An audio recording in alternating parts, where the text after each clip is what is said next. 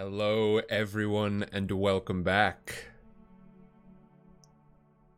My name is Sam, and this is Sidecar Stories. And of course, this is Wednesday, which means...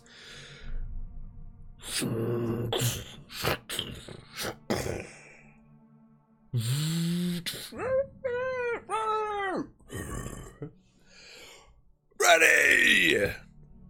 Aim! Side cannons!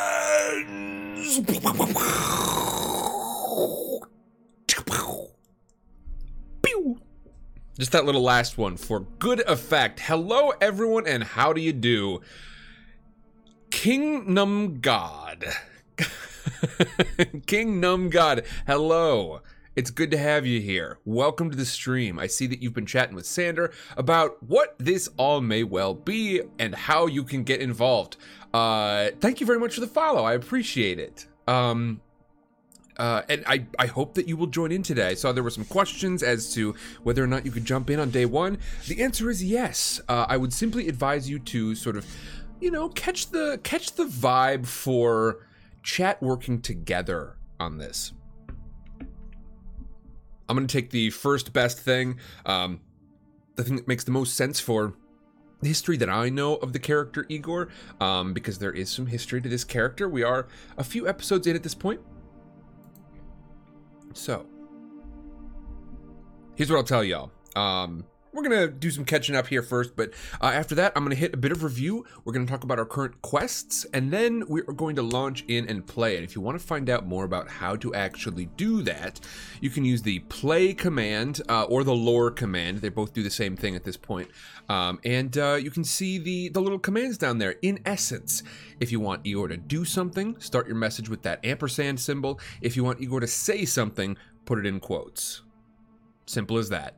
Y'all are playing the character Igor. We'll go through a little bit of review as to like who Igor is and what his deal is. And then I am playing Illyria, and we'll go through a bit of review for them as well. I also see Morbid. Hello, Morbid Angel. How are you doing? Hope everybody's well today. We had, wow, a heck of an adventure last week. On the internet front, it was a little wonky. Sander, I really appreciate you taking a look for that sort of thing. And I can also say that some folks around here who also do a lot of streaming in the same way that I do, also use a lot of bandwidth at once. They also do RPGs, and they also had a similar issue to me. They were able to fix that by getting a new router. And once my situation, I think, is a little bit more settled in the fall, sort of late fall, I may well grab another router because they said they got a new one and never had another issue. So it's good news knowing that there's, something there that I can try. Morbid, thank you very much for the follow. Welcome to the Punk Ruffians. Welcome. Welcome, you nerds. It's good to have you here. And then, of course, let's see. Leafy Toes caught me on a day when I wasn't streaming, but thank you for the follow nonetheless. Folks, if you are here to play the game, don't forget use the play command or the lore command. And without further ado, let's get on this, shall we?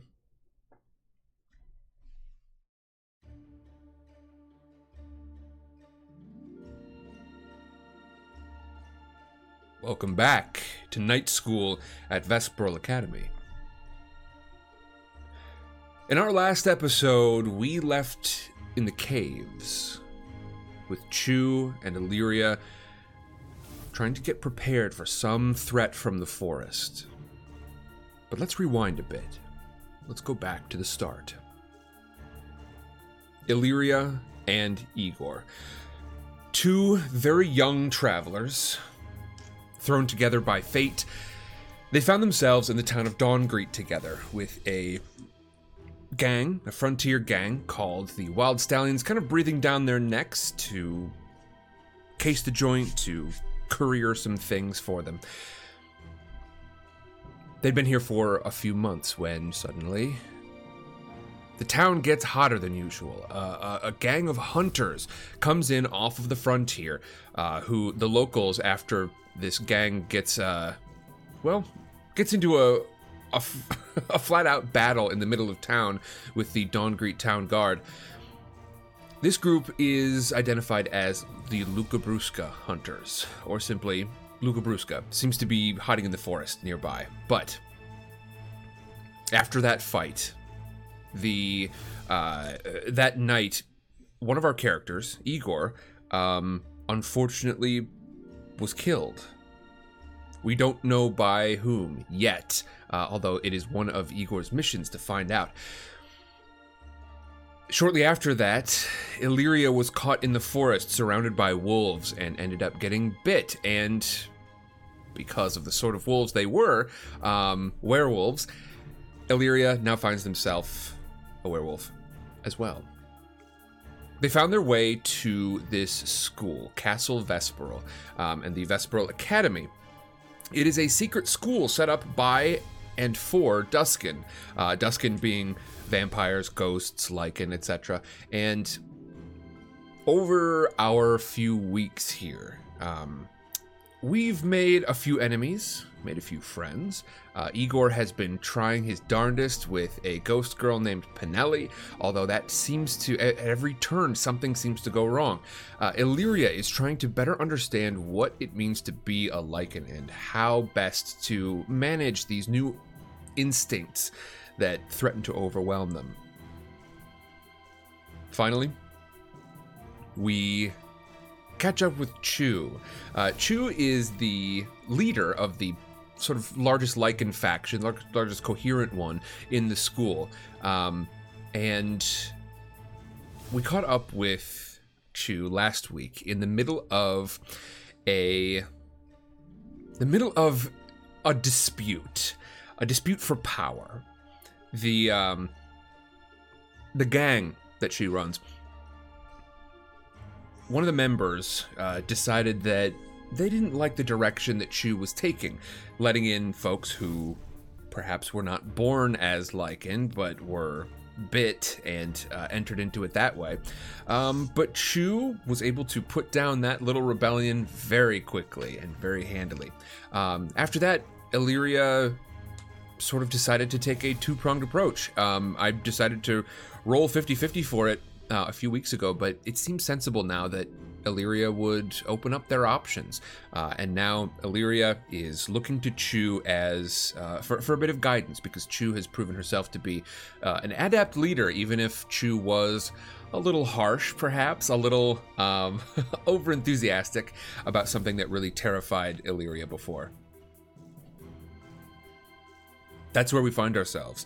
And of course, here at Gambler's Fall, these little waterfall cave network on the River Argent, over as far away as possible from the castle while still being technically part of castle grounds, this is where Chu began to train Illyria, and also, at the very end of the episode, where Chu receives a runner.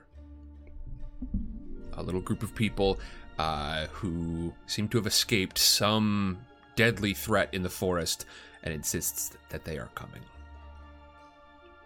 That is where we are, folks. That's where we're at. And then we've got a few questions in chat, it would seem. Let's see. King Num says, what is Shadow 3, if you don't mind me asking? Indeed, so let me tell you a bit about our characters. Let's start with Illyria, because this is me. Illyria is a human. They're from the Oxbends up north. Basically, you could imagine it as Viking sort of territory. Up north of the Resetus Towers. A bit of foreknowledge about the world. In the realms of Resetus, there is only one city. There are towns and even the occasional small keep, but there is only one city, and that city is Resetus Towers, a massive, sprawling, magical metropolis of high towers and wide spread. Outside of that is the frontier, and we are in the shallow frontier. We're not deep out into it yet. Because Castle Vesperale is here in the shallow frontier, right on disputed territory, it would seem.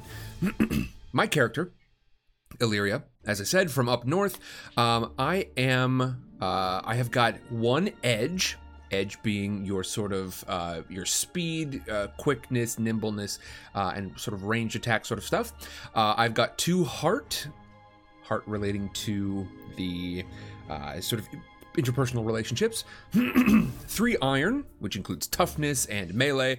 1 shadow, which is your deception and sneaking. And then 2 wits, which is your intuition, your intelligence, your memory, etc.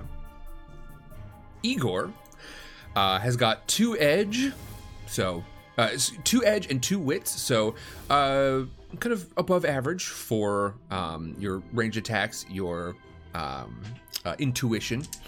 Below average for heart and iron, so not terribly tough, and maybe not super personable, but 3 shadow, so quite high above average in terms of ability to sneak around. Igor has also got a number of assets to aid this. In the game of Ironsworn, you use assets for all of your character advancement. And so, Igor has got 4 assets. One is Ghost. This relates to Igor's ability to manifest those ghostly things like moving through walls, that sort of thing. Alchemist. Igor is a light alchemist, going to continue to train in that. An infiltrator, which helps to sneak around. And then, of course, Trickster, which deals with lying, cheating, and all the sort. There we are. Now, in addition to this, I see King Numgod has used the quest term, which brings up our current quests. The game of Ironsworn works in terms of vows. That is how all progression is handled. And what that means for us is they're essentially self-assigned quests. We choose what qualifies as a quest. We choose how difficult we anticipate it's going to be. And then we go ahead and undertake the quest. Every time we reach a milestone, we are going to check off some tick boxes there, and then eventually try to get some XP from that. And we can use that XP to buy assets and asset level ups. It all sounds a little complicated, but frankly, Ironsworn is a very simple system to get the basics of. And then there's a lot of depth behind that. It makes it a very good system in my book. As you can see, we've got some quests here on the list. I'm going to read off Igor's quests to ask if y'all would like to add anything, change anything up. Here are your current quests. They range 1 star for pretty easy to 5 stars for very difficult. Igor's current quests: 4 stars, avenge your own death. Igor is currently in the process of trying to figure out who was responsible. The big clue that you have so far is simply that whoever killed you used a chain around your neck. And that chain had glowing runes on it, the same that the Lucabruska use. A 1-star quest. Make a good impression on Pinelli. This has actually been upgraded to a 2-star quest because the dice simply are not cooperating. And as such, every time you try to make a good impression on Pinelli, every time you try to get a little closer, it goes really poorly. And at this point, Pinelli has actually asked you to stay away. So you are, it has upgraded to a 2-star quest, and you have been knocked down to, you are at 9 out of 10 progress. You are now knocked all the way down to 1 out of 10. Before, when y'all were so close, I would have said, absolutely don't, please don't try to forsake your vow in this case, because y'all were close up at the top there. Now, although I'm not necessarily going to recommend one way or another, it would at least make logistical sense to consider it. Finally, the 3-star quest, Pursue Academia, and then Study the History of Duskin, which y'all actually completed and you got some XP for. So really the last one is that 3-star quest, Pursue Academia. Head off to class, etc. Now, with all that said, folks, I want to thank you very, very much for joining me. My name is, of course, Sam, as I mentioned before. This is Sidecar Stories. And this is Wednesday, where we tell some stories with a roll of the dice, because I love it. Folks, welcome to Chapter 13 of Night School at Vesperale Academy.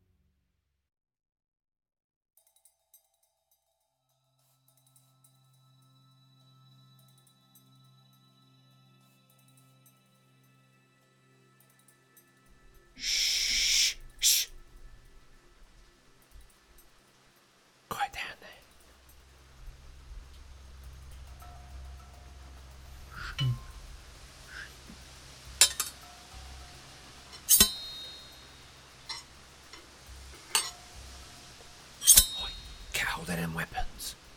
Stop them clanking around. We don't know what's coming.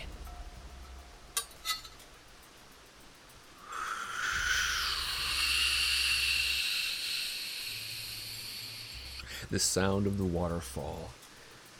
The many waterfalls of Gambler's Fall. Obscure noises, which is good for our defenders of Gambler's Fall. Chu's gang, dressed in their black leather with their piercings, and their usually tough faces drawn tightly with anxiety. They hide in the nooks and crannies that only they know in this rocky outcrop. Yes, the sound of the river obscures the sounds of them sharpening what few weapons they're able to assemble, sneaking them out of the school, out of supply closets and expeditioneering classrooms. But there's not much. Not much with which to defend Gambler's Fall from whatever is coming. Yes, the sound of the river does indeed mask the sound of moaning from half-conscious victims of something out in the forest. These victims, adults, in fact, the first adults to darken the rough-hewn corridors of these cave systems here, they are from the logging operations.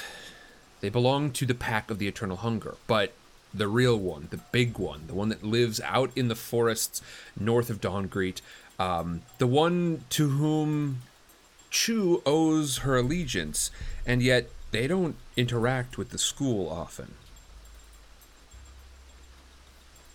Yes, the sounds of the waterfall do an excellent job of masking the groans of pain as these wounded are carried deep, deep into the caverns underneath Gambler's Fall. And yet, it also does a good job masking the sound of whatever is coming next. Chu and her gang of werewolves listen closely. They turn up their noses, and some of them, the more adept among them, some of the purebloods, they turn their noses up to the wind and try to catch whatever might be coming next.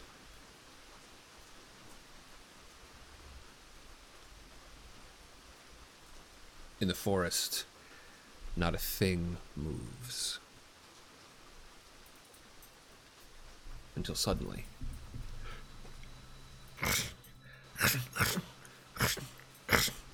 crunching leaves and sticks. Everything is soggy from the last few days of icy sleet that has come down. It's absolutely frigid outside, and through the woods comes a shaking, seemingly terrified individual. Oh no. I don't know. Please. Please. Let me come in. Chu looks at her lieutenant. Steele. I don't know. Nobody's supposed to know about this place. Please. Well, get her inside. Be too loud. We don't want them to... Unless... this is the threat that's coming. Steele and Chu look at one another. Dark looks overfall their faces as they wonder if this woman, this ragged woman, is indeed the threat on its way from the forest. And then another individual crashing through the forest, just wandering through. And before long, Chu looks out from this rocky outcropping, slightly elevated for good pouncing position, and sees that there are dozens of ragged individuals. The lumberjacks that were here earlier, the ones that Monty has been carrying back one at a time so that Illyria can tend to their wounds with their herbalism skills, whatever mild skills they may have. These lumberjacks were all part of the timber operations that that this pack sort of uses to keep themselves financially afloat. However, Steele, this tall, lanky, blonde-haired lichen, who retains a mostly human form, although some sizable fangs now appear. The ones that came in before, they were definitely from the Timberjacks. These people, I recognize them. They're just farmers, miners. They live here. They live to the north of Dongri. They're just settlers. All right, so what are they doing here? I don't know. But they don't look too good. And indeed, looking out over this rabble who wander through the forest, seemingly lost, they're all heading south. Some of them seem to be aware of something going on. You see upturned noses as some of them seem to sniff their way toward the spilled blood of the Timberjacks that came first. And now, almost like zombies in the forest, they wander through the trees. Lost. Many of them have wounds, but most of them simply look starving and tired. Men, women, children, adults, all sorts of folks who wander through and seem entirely lost.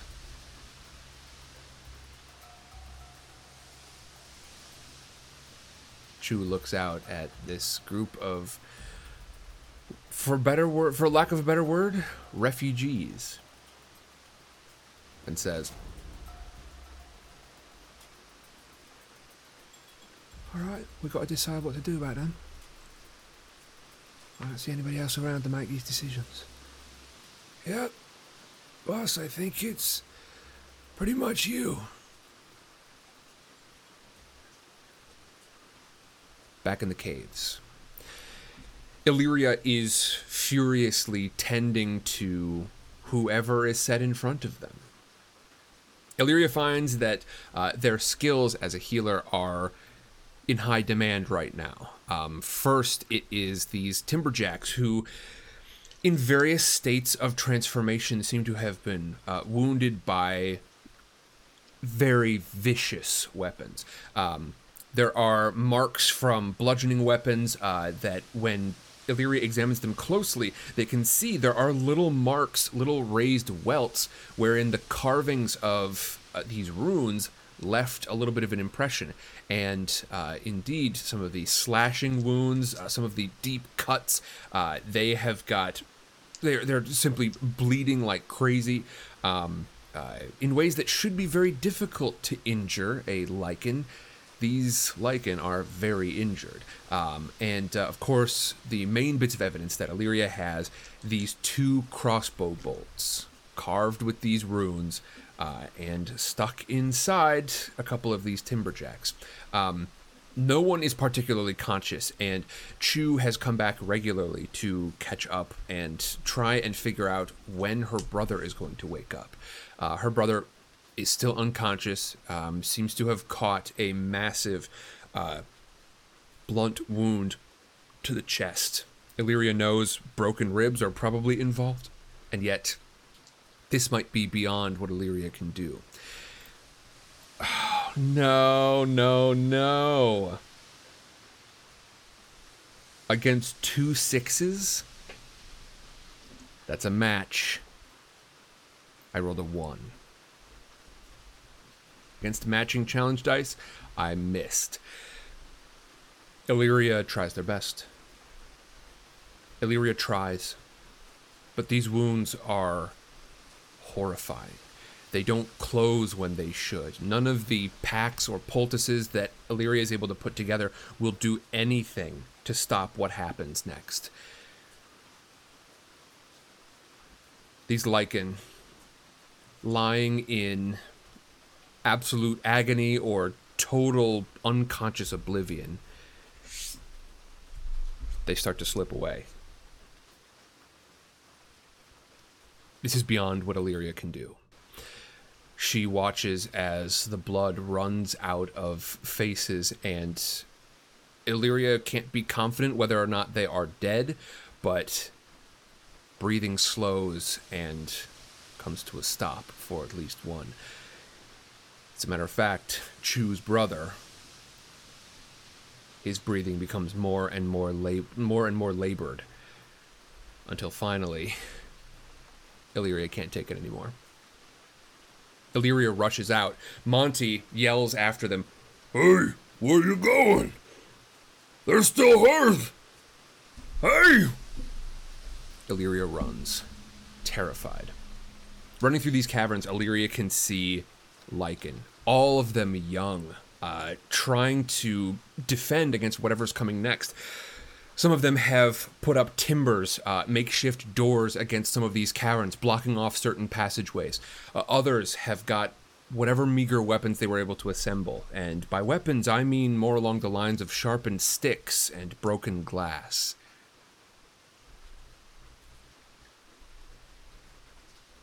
Illyria runs, terrified, and bumps straight into Chu.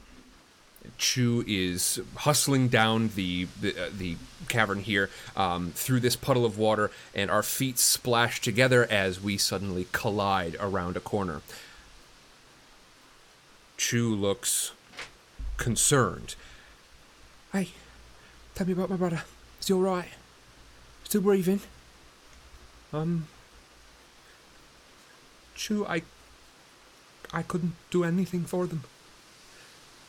I can help someone who's breathed in a lot of the water. I can get fish hooks out of limbs, but someone tried to kill them.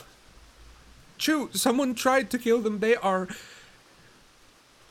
I don't know what to do. I can't help.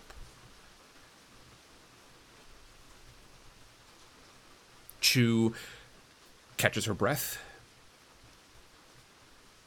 You can tell she's trying to maintain this business mode that she had to get into when everyone looked to her. All of these werebears and wereboars and werewolves and ravens and owls, when all of them looked to her for what to do next, they're still looking. Glowing eyes pop around corners, waiting to see what the new orders are. And so, Chu chokes back whatever happens inside her heart. All right. I want you to run.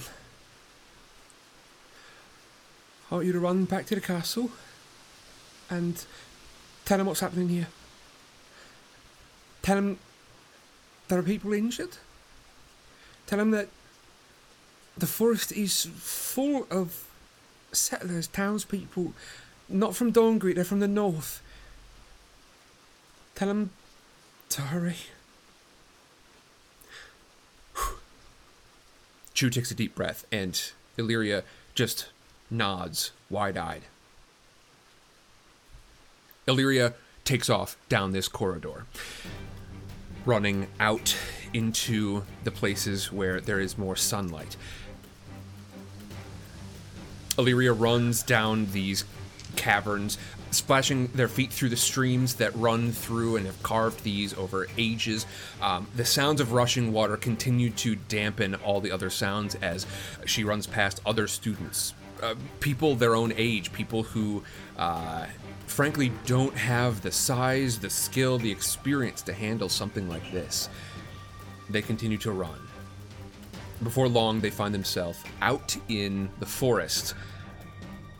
They keep running, and I'm gonna roll again. We've got a couple of rolls here. I think 2 to get back to Castle Vesperale. These are going to be edge rolls, not something that Illyria is particularly adept with, which is bad news for Illyria. I'm gonna see if I can get back to the castle. That is a partial success. Illyria hurries through the forest. The sun is not yet beginning to rise, but it will within the next hour or so, which is bad news if Illyria wants to get anyone here to help that isn't a Lycan. If Illyria can go fast enough, maybe they can get someone, maybe they can sort of muster more of the school here. Illyria runs through the forest, stumbling, trying to remember the path that they took to get here, and really only being able to find it by virtue of the sense that their group left on the way out here, just following that trail backward up toward the school. Unfortunately, out in the forests, there's shouting.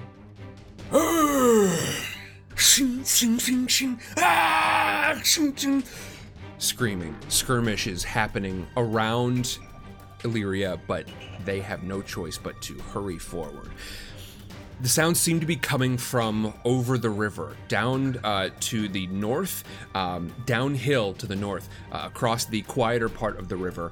After it has already passed through the falls, Illyria continues to run and crosses through the ranch grounds. The ranch here, fairly close to the castle, with its large wagon yard. As Illyria finally catches up with a landmark that they recognize, nearby, across the river, Illyria can hear these sounds of skirmish.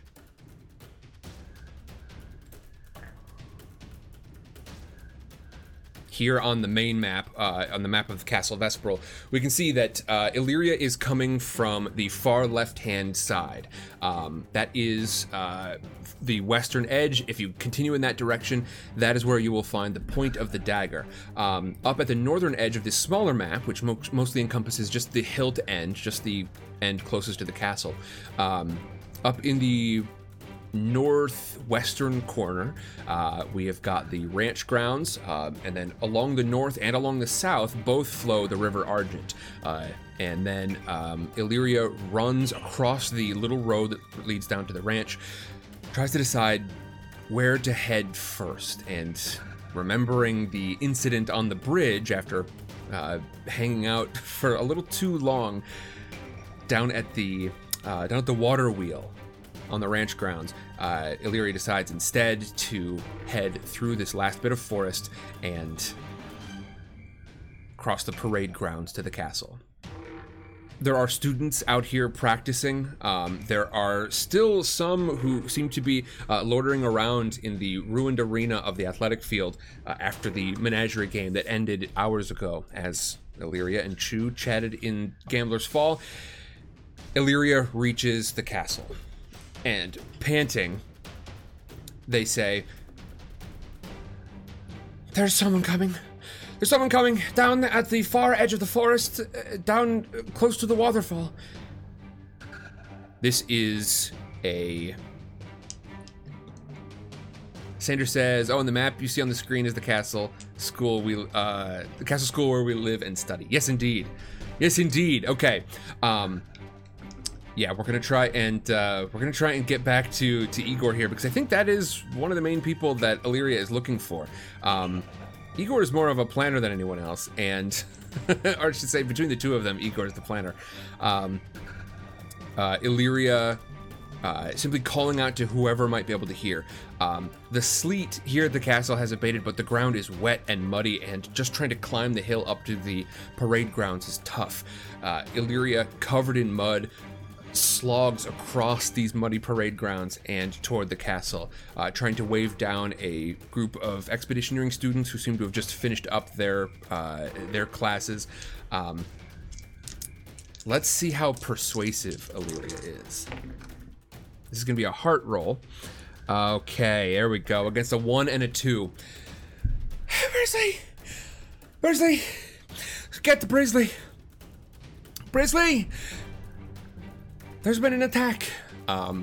Brisley isn't here at the moment, but Corzone is. And Corzone, with his massive hair underneath this beanie, he snaps his head toward us, listens carefully, and although he looks at us with a glare, he turns and rushes inside and says, "This better not be some sort of prank, Illyria, otherwise you will never be a part of the department." Illyria, simply too exhausted to try and manage that relationship right now, Illyria collapses onto the field, but not for long. Instead, they get up and slog in toward the castle once more. Inside the castle, Igor, you are listening to the sound of a lecture. Currently, you sit in a fairly large classroom with a kind of an amphitheater style seating arrangement. Down below is your beak, and this beak is, of course, your history professor, Orif Barsarand, aka someone who I believe you've named the Bone Man before, which, frankly, he does not mind. He likes the dark ring to it. He, with his bones, the little bones stitched all over his tuxedo and top hat style outfit, these little bones stitched in place of buttons and in place of sort of fringe and detailing, all these little tiny bones cover his outfit, and a skeletal hand stitched into the front of his top hat, which he keeps on seemingly at all times. He has got his feet kicked up onto a desk, one of whose legs is sort of like shattered off and rocks back and forth gently as he tries to use it to relax. You can tell he's getting a bit annoyed by this, but the news has not hit the classroom yet, and right now, Igor is in the middle of a lecture. And so, us vampires find ourselves at a bit of an impasse with the Lycans. Overall, you're going to find out there in the world, your friends, your enemies, it's going to depend far more on who you wrong and who you do your favours for. He sort of looks underneath the brim of his hat at all of you briefly. Now, that's when you get into trouble in larger groups. Alright? So, there are houses of vampires. There are packs of Lycan. And there are dynasties of ghosts too, but we don't really call them much. These dynasties are all linked up by something. Vampire dynasties linked by blood. Lycan dynasties linked by blood. Ghost dynasties linked by whatever's keeping them here. Something, some part of their legacy being uncertain. We know this much already, but you might find ghost towns. You might find collections of ghosts. Some of them even rove around. You find this much more frequently off to the west. the western side of the shallow frontier outside of the towers there, you're going to find that that tends to be ghost territory much more. That we find ourselves here in the castle, this here, right on the border between Lighting territory to the north and vampire territory to the south. Now, there's more than one group of vampires, and they're not all friends. More than one group of Lycan, they're not all friends either. There's a pack close by. Pack of the Eternal Hunger. Now, this pack, they're large.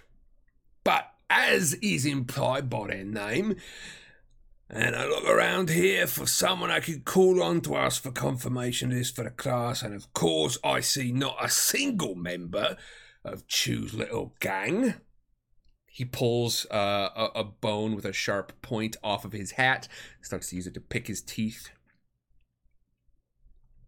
And Igor, I want to say, by the way, you are in this class right now. And so if you've got like questions or something, feel free to pop them in chat, and Igor will ask them. Not a one. But if they were here, they would confirm for you that to be a member of that pack, whether you're a werewolf or a bear or what have you, there is some deep drive to consume. Now, that is what unifies them. There are other liking packs, other ones that might be living a little bit out more in the open like that. But for the most part, up to the north, down to the south, off to the west, wherever you go, Duskin, like us, don't live out in the open. We just don't. You're going to find, some of you have found already, and he looks up toward Pinelli, who is currently sitting at the back of the class, and will not meet your eyes when you turn over your shoulder to look at her, Igor. He glances at her for just a moment, and then continues, looking around the room once more. If you lived out in the world before coming here, you may have some experience with this.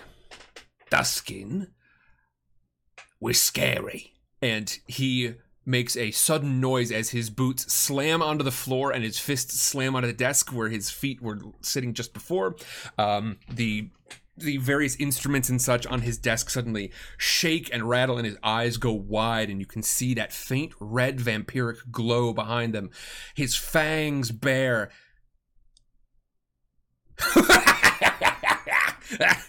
Well, you might be able to see why the average person might not be super keen on making us their first friend in the world, yeah?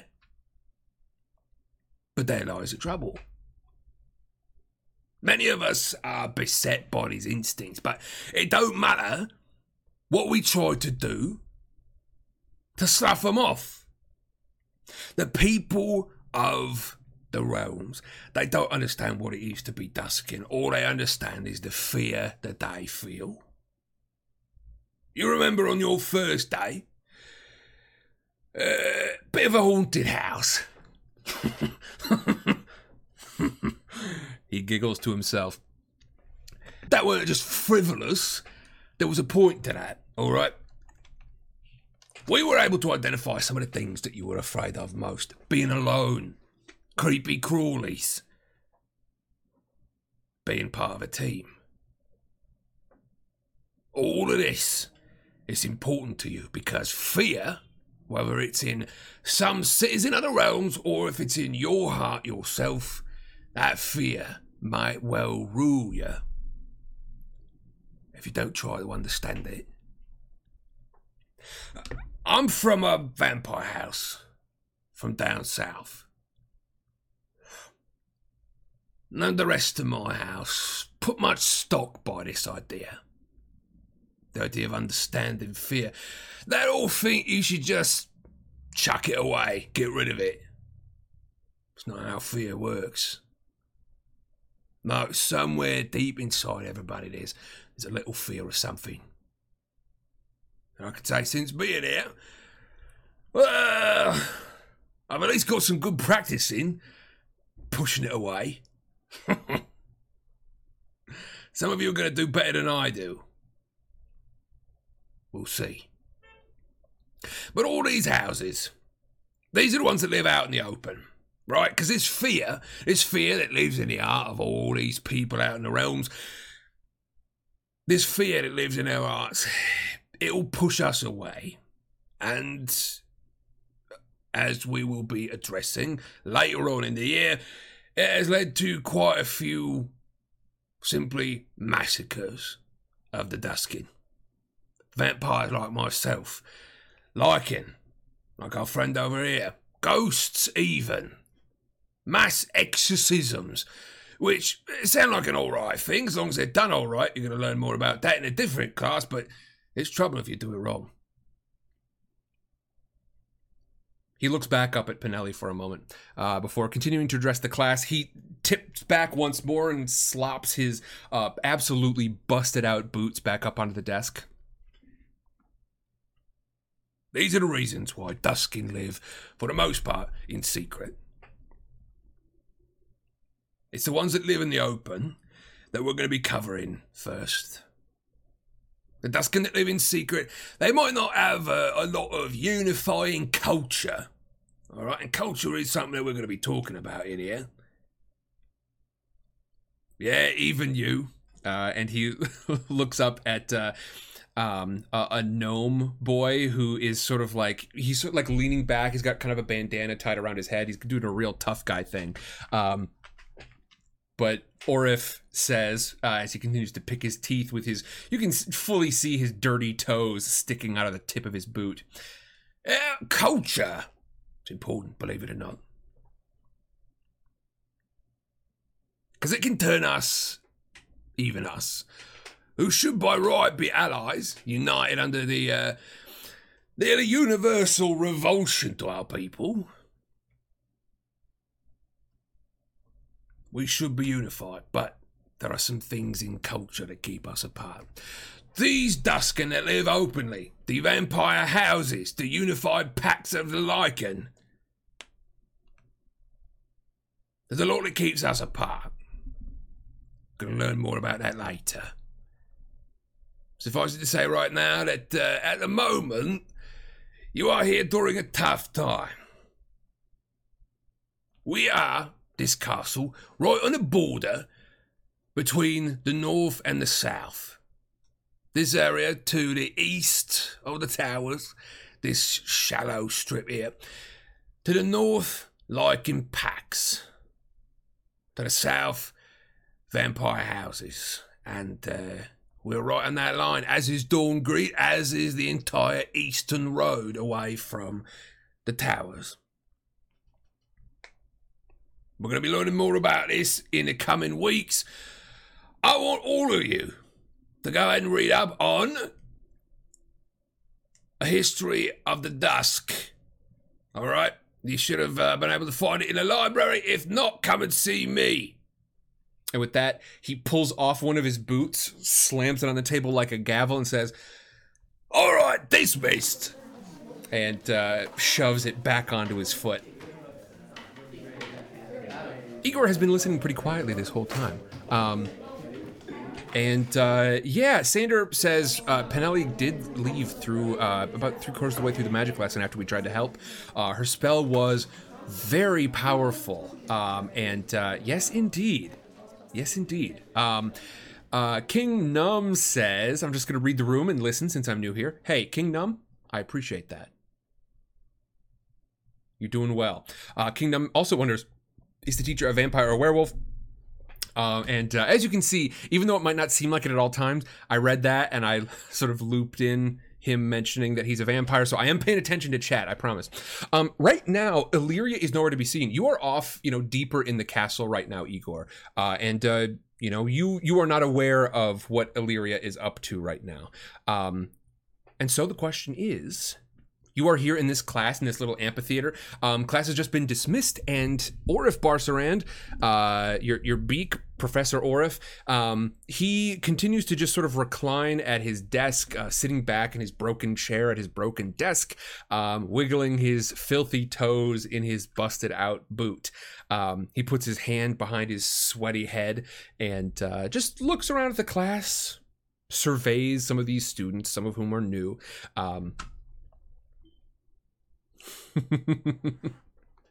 King Num says, can I befriend the gnome or can't they see us? Ghosts are, by default, they are visible. Not super visible. They'll be much harder to pick out on like a horizon than a mortal traveler. But without sort of exerting yourself, you are still a spirit sort of caught here, and that spirit does have a visible form. Now you can become darn near invisible as part of your special abilities, but by default you do have a physical form. All right, just gotta make some adjustments here. Here we go. And Sanders says, and that magic lesson was really recent. And yes, Sanders, absolutely correct. That was a very recent magic lesson. But let's see what, let's see. You want to ask the teacher if vamps use runes. So first of all, let's make this heart roll to see if you can make a little bit of an impression on this gnome. Igor leans over to the gnome, who starts to get up, collects a pretty nice leather bag here, and stands and begins to leave. Igor says, so,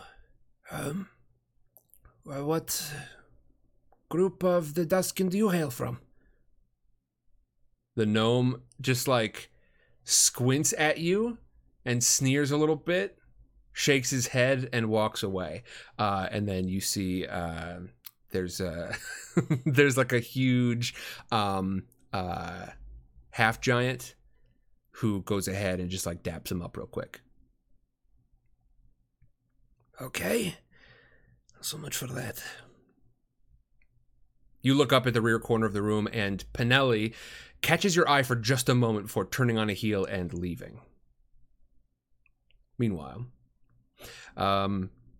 Igor's thoughts change for a moment, and you remember this concern that you had. It's been a whirlwind few weeks, almost a month now at this point, and you look at Orif Barcerand and think, well, maybe he can tell me who would use runes like the ones that were on the weapon that was used to kill me.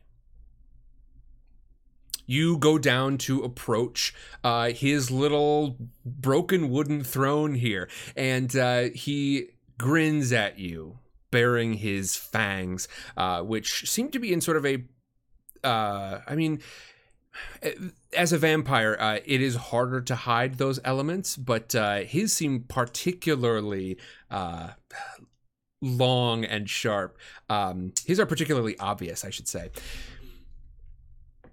He grins at you, tips his top hat, and says, Igor, I knew I was going to have a fun time having you in class. Hope you're learning. Igor says,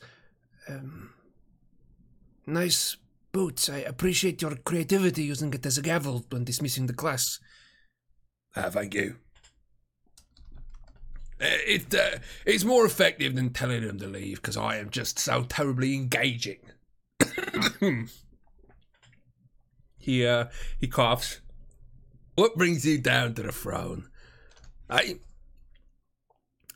His filthy toes wiggle through the just busted open toe of his boot next to you. What can I do for you? Sir, what can you tell me about runes? About runes? Just sort of general rune information. I mean, we've got a course of study for something like that, but you're trying to get into imbued magic, eh? Yeah, no? You're trying to enchant things? Okay, thinks Igor. It's about enchantments. Well, I suppose, general history. I'm no expert myself. I'm an historian, so I know a bit about it because it's, frankly, a bit outdated at this point. He takes the bone that he pulled out of his hat to pick his teeth and just flicks it over into a corner. Where there is a small pile of bones, it would seem. Some of them suspiciously humanoid. They're outdated. Runes, frankly, if you ask me, they're a bit more elegant. But they're a way to put magical power into something. Alright, so nowadays we've got this thing called artifice. Artifice is the process of actually sort of taking your materials and loading them up with magical energy. I don't know. I do know darn near anybody can control them. And although it takes some very dangerous work to get artifice built, it's really easy for the average person to control after that. Runes are something different. Runes are the old school way of doing things. Nowadays, if I need an umbrella to hover over my head, keep my head dry, I'm just gonna, have some sort of artifice, make me some sort of hat that'll make the thing float up in the air. I don't know. I don't care for artifice much myself, but in the old days, if I needed something like that, it would be too expensive because it is a bloody difficult process. But if I had the money, I would go to a rune carver. That rune carver, it's a special pursuit, a special course of study within magic. All right, because it's spellcasting, right? And spellcasting, you're there to sort of guide the thing, right? It's a bit like juggling. Yeah, if the magic energy sort of come down at a bad angle, you can make an adjustment. That's what spellcasting is like. Runes, they're damned complicated. You got to be real precise. And you can't just steep some piece of something in magical energy like you do with artifice. With runes, you have to put your own power into it. Now, I'm a little curious what might bring this course of study to your attention. But what's got you so curious? I'm more interested in runes that can be applied to a weapon. To a weapon? Yeah. Well, it can be done. But it's got to be powerful, destructive magic. Unless, you're making a weapon to heal somebody, which I don't imagine. Why? You trying to enchant some sort of weapon? Oh yeah, you just started your magical training, which I will say, that little stunt of yours with the lightning, it's clever. It is clever. And I've heard you did well for your first class, but you keep in mind, you can't control that. Your teacher, the Beak Brunner, she's no joke. She's as good as boosting energy as she is at tamping it down. And she's the only reason you were able to cast that with any sort of control. You don't want to get started in on runes yet. Although, He thinks to himself, lightning sword, that would be something, wouldn't it? Can you tell me anything about rune carvers, if you know anyone? Rune carvers? Well, He sort of squints at you, and let's see if we're gonna make a heart roll here, or you know what? I will let you use shadow. There's definitely some deception going down here. 3 and a 4, you rolled a 5. You didn't even need the darn thing. He sort of squints at you for a moment, but then seems to decide this is simply a curious young student. So it's up to you whether or not you want to share the greater implications of this discussion for Igor specifically. Rune carvers? No, not anymore. No, it's old school. Nowadays, artifice is so much cheaper and, more importantly, doesn't rely on the power of the caster. It can rely on storm power, or power of summer, or even the power of a big stadium. You know, all that, it puts off magical power, but runes require somebody who is powerfully magical. And generally, more of a wizard in styling. Or somebody who studies. It's very arcane magic. Rarely would you see someone practiced enough in, say, divine magic to try and do it. It's not exclusively arcane magic, and it's I suppose I've seen it once or twice in bardic magic, but as a goof, as a prank. He stands up and goes to the board behind him. There's a big, I mean, it's got to be a chalkboard, right? He starts to write a list on the chalkboard. Let me give you a few books and scrolls you can take a look through, because I have some magical talent. He grins back at you over his shoulder and then turns back and continues to write on the board. But the one you're really going to want to see is probably your beak for magic. Professor Branner. Go see her, the one with the cape and what all, and she might have some more information for you. But I do know these books, you can check them out. Good luck to you, kid. Morbid Angel says, anybody knows if Igor remembers any particular rune used for his killing? Let's take a look. I'll make a wits roll for it and we'll see what happens. Igor is trying to remember. Igor tries to remember which runes he saw. Was there anything with any real detail that he might be able to use to identify what was on this chain that killed him? Igor, you walk up to the board and grab a piece of chalk next to Orif, who says, "Oh, hello." And you begin to sketch out. You remember one or two of these runes. Barely. It was a long time ago, and you were basically unconscious at the time. You go ahead and draw it up on the board here. And Orif sort of squints a little bit and says, "Okay, all right now." He looks at you, looks back at the board. Igor, this is advanced stuff. That's an actual rune. I didn't know we were still teaching that. You learned that in class somewhere. It must be Branner, because Branner, I mean, maybe not even Branner. This might be something for one of the beaks over in the advanced studies wing. I know Branner's a good place to start. But he picks up a piece of parchment and a quill and starts to sketch these runes onto this page here.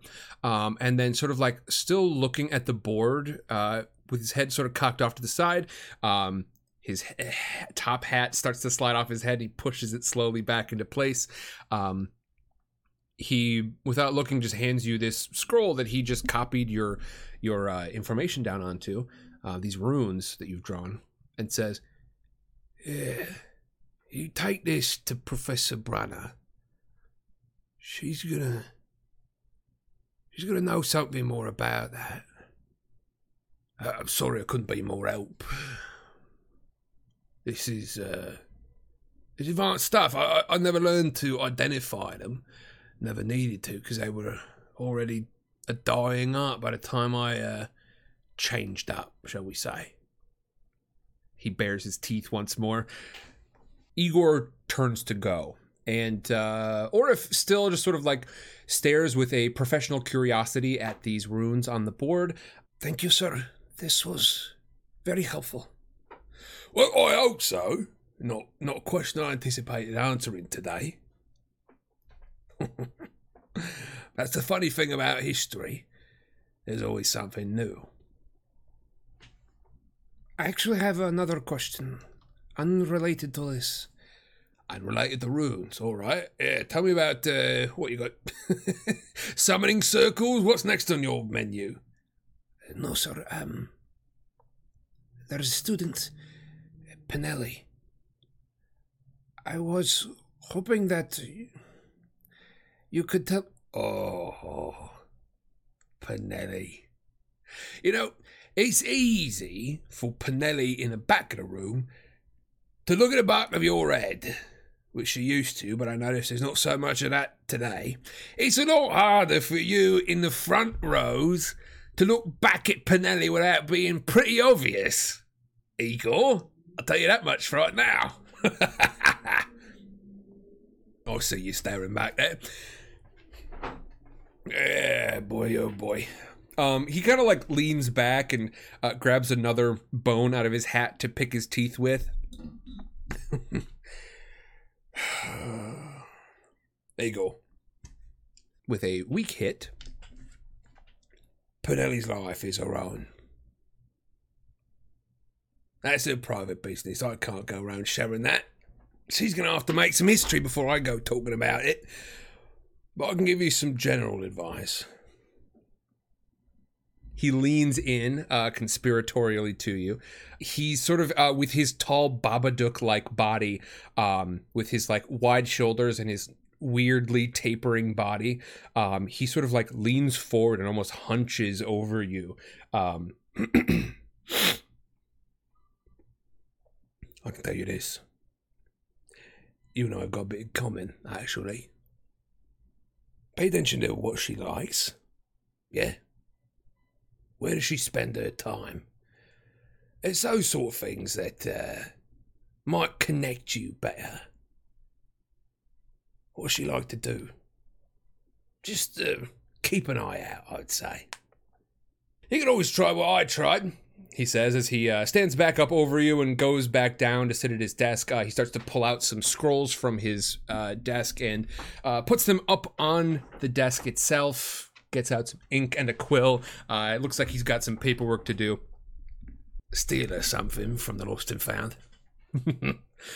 And he just sort of like tips his hat to you once again. And Igor heads on out of the class. You climb the steps out of this little amphitheater-style room in the castle. And you find yourself in the middle of a real hubbub. Throughout the corridors here in the castle, there are students rushing back and forth. Indeed, some of the beaks themselves are starting to rush around. And you see on the down far on the end of the hallway, Madame Francesca, the headmistress. She suddenly passes across one of the hallways and seems to be accompanied by her sister, Raina, the envoy from House Dahlia, and Raina's bodyguard, Dunley. As they go, you see that they are joined by some of the other professors. Professor Brana is there as well, and she wears her cape and her sort of half cape and rushes off after the headmistress. Here, closer to where you are, there are students running up and down. There is this student that you bunk with, that you've seen a number of times. He wears a gold armband, and his sort of dark olive skin is in sharp contrast to his bright, literally golden eyes. And as he sort of rushes past you and sort of bumps into you, through you, Igor, he says, "There's something going on out in the forest. I'm going to find a window." And he rushes off down the hall. Igor, what is it you would like to do here? There is lots of yelling. Some of the students don't seem to be fully sort of aware of what's going on. You look up and around through the various rotted out timbers of the castle, and you can see through the floor up to the next floor in certain places. And you see that it's the same upstairs. You look out into the courtyard, and amidst the ruins, this burned out carcass of a castle, you can see that the whole castle seems to be caught up in something here. Igor, upon seeing Professor Brana, hurries off after the beaks. Igor, let's see if you can catch up here, or what else you get caught up into. It gets a 5 and a 10. You rolled a 2. Igor, you rush after Professor Brana, and as you do, Terua the ghost is herding a whole herd of students away from where the professors are currently heading. She says, All right, everyone. I want you all to stay very calm. All right, please follow me. Follow me. and in spite of the fact that she's saying, follow me, she is in fact sort of pushing this group of students down the hallway. And Igor, you get caught up in this group of students. What would you like to do next? Terua continues to sort of push the group down the hall. And says, It does seem that there is some sort of excitement out in the castle grounds, but certainly not something with which you need to concern yourselves. It's all happening across the river, nothing to be concerned about, but we're all going to keep you inside so that you can stay safe, all right? Igor, you rush down the hallways. As you continue with this group, Terua sort of herding you back toward the bunk rooms. You look for opportunities to break off quickly. This is definitely something for which you can use your haunt, but you don't need to. Against a 1 and a 5, you rolled a 6, just flat, which brings you up to a 9 after your... a 9, and then a 10, I believe, with your infiltrator skill. So a 10 against a 1 and a 5, you absolutely just... I think you just... Here we go. Terua continues to lead you off in this direction toward the bunks, and you let yourself be overtaken. You feel the weird, uncomfortable warmth of having other students sort of pass into your spiritual form, your ghastly form. And then once they have overtaken you and your sort of head is lost amongst these other heads, they're literally sort of like jostling around partially inside of you, you just drop through the floor. Upon dropping through the floor, you find yourself in some of these lower corridors. Up to your left, you can see that there is a larger courtyard, or you can follow it out and head in roughly the direction of the parade grounds, because you know that's roughly the direction from which Illyria would be coming. Or at least you know that's the direction that Illyria headed. You are seized with indecision. You don't know where Illyria is. Illyria may well be somewhere in the castle, but you've got a suspicion that if Illyria was in the castle, they would have caught up with you. Now, of course, there is that wriggling thing in the back of your mind which says, well, they do have this new friend, Chu, though. And you and Chu have never gotten along well. Perhaps you dispel that for now. But you continue out and decide for the courtyards, because you're going to be able to make a mad sprint across them. You've got a full success, and you hustle across these courtyards. Your feet aren't really even underneath you anymore. You are a mist below the waist, and as you hover and soar through these courtyards, there are beaks and students running hither and thither, back and forth, trying to muster for whatever seems to be happening. You get the sense that there is not a lot of organization to this right now. You cross paths with Madame Francisca once again and see that she is occasionally muttering orders to the beaks that accompany her. Brisley has now caught up with her, and when she mutters over, you hear Brisley sort of shout out these orders to the larger students and the larger body of students, and it seems like overall it's just sort of a a procedure to get everyone to their rooms, just so that everyone knows where everyone is, so that the staff can keep an eye on all the students, know where everyone's at. But they're certainly heading off toward the western end of the castle. They pass through Tower Bailey, which is tough for you. Let's see how you do at this one. Tower Bailey is between the castle proper. It's between the west wing of the castle and the advanced studies wing, which include the Barbican and Tower Scullaport, etc. Against a 7 and a 1, you roll a 5, which once again is a full success. You are able to whisk up through the murder hole in the top of of Tower Bailey, and up into one of the corridors above the little group of beaks that has now sort of conglomerated and is charging down the hallway here at a fast march. As you follow, you listen, and you hear very suddenly as these shattered shadows that you have come to understand is a vampire in shadow form traveling very quickly. You can see how it could be mistaken for a swarm of bats, but as these shadows shatter across the wall, they suddenly reform into Orif Barcerant. And Orif takes his place kind of at Madame Francesca's right hand and says, I came as soon as I heard. I heard there's some trouble, yeah? Through the rotten timbers of the floor and the pieces of broken out masonry, as you follow in this corridor above the corridor where the beaks are traveling, you hear Madame Francesca's quiet voice say, Yes. There is a group of refugees just beyond the castle grounds, below the lower Argent, out in the forest. To the north, near the waterfalls. We don't know what they want, but one of the students, Illyria, has come from the falls to warn us. Some of them are injured. They appear to have been attacked. Attacked? Do we know by what yet? We do not know by whom. I'm going to call this a 50-50 as to whether or not Madame Francesca is going to mention the runes on the weapons here. 51 or higher, she does. A 24.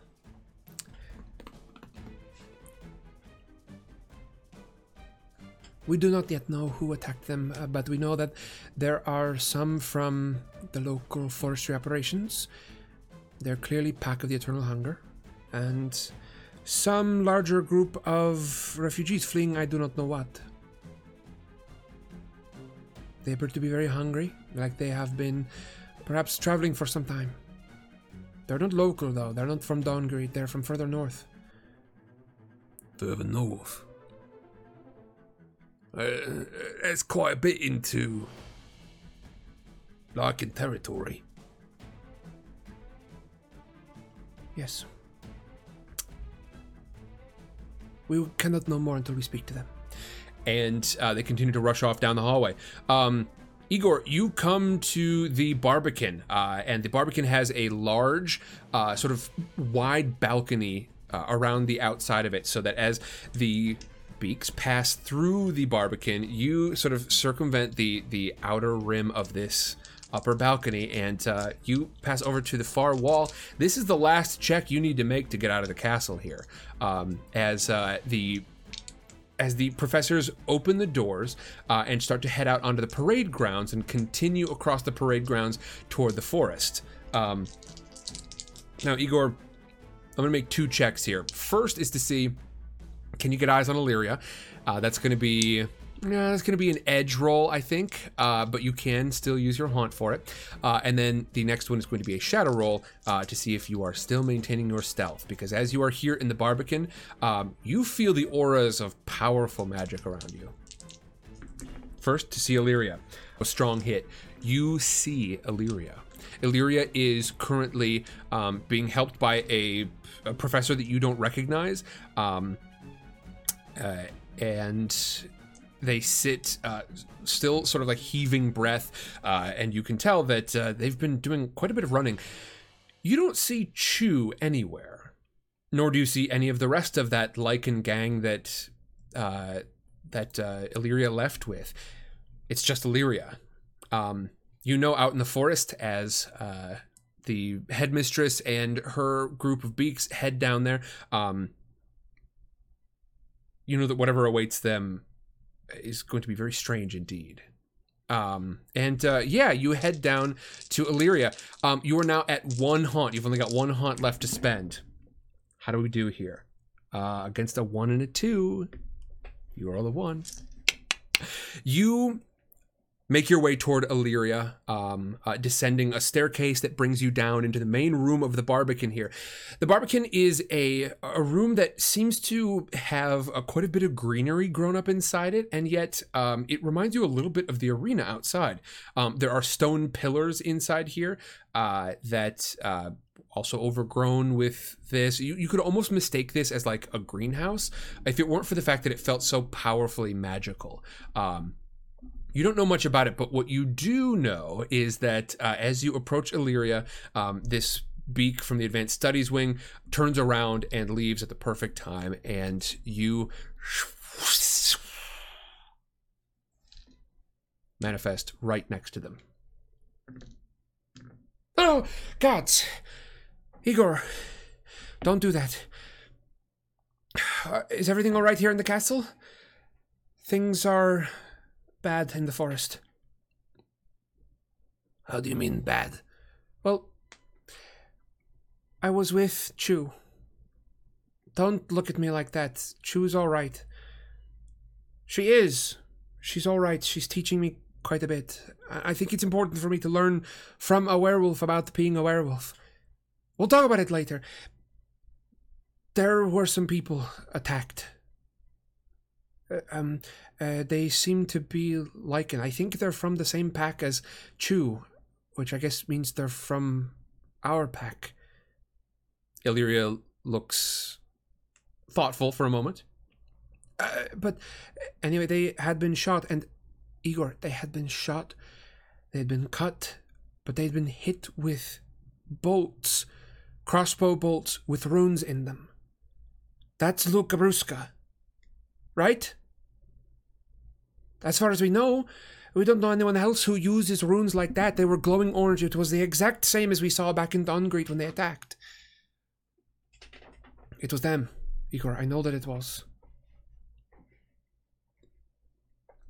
As the two of us stand here and chat, don't forget, folks, go ahead and use the play command if you want to know what the system is, but generally, go ahead and use the ampersand symbol before your message to let me know that you would like Igor to do something. If you want Igor to do something, start your message with the ampersand. If you want Igor to say something, put it in quotes, and Igor will say it. This is a chat play campaign, and chat is, as much as I can make it possible, in charge of the character of Igor. Illyria slumps against the wall here, and the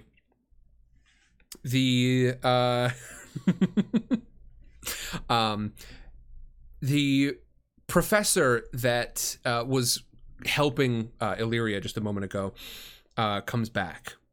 Igor, you sort of duck around a corner and hide really quickly. This professor is wearing a long, very buttoned up sort of cloak. These robes, they've got like buttons on them, sort of a double-breasted kind of scenario. Sharp shoulders, big, long, wide, contrasted cuffs, and has long hair in kind of a colonial ponytail, I guess we would call it.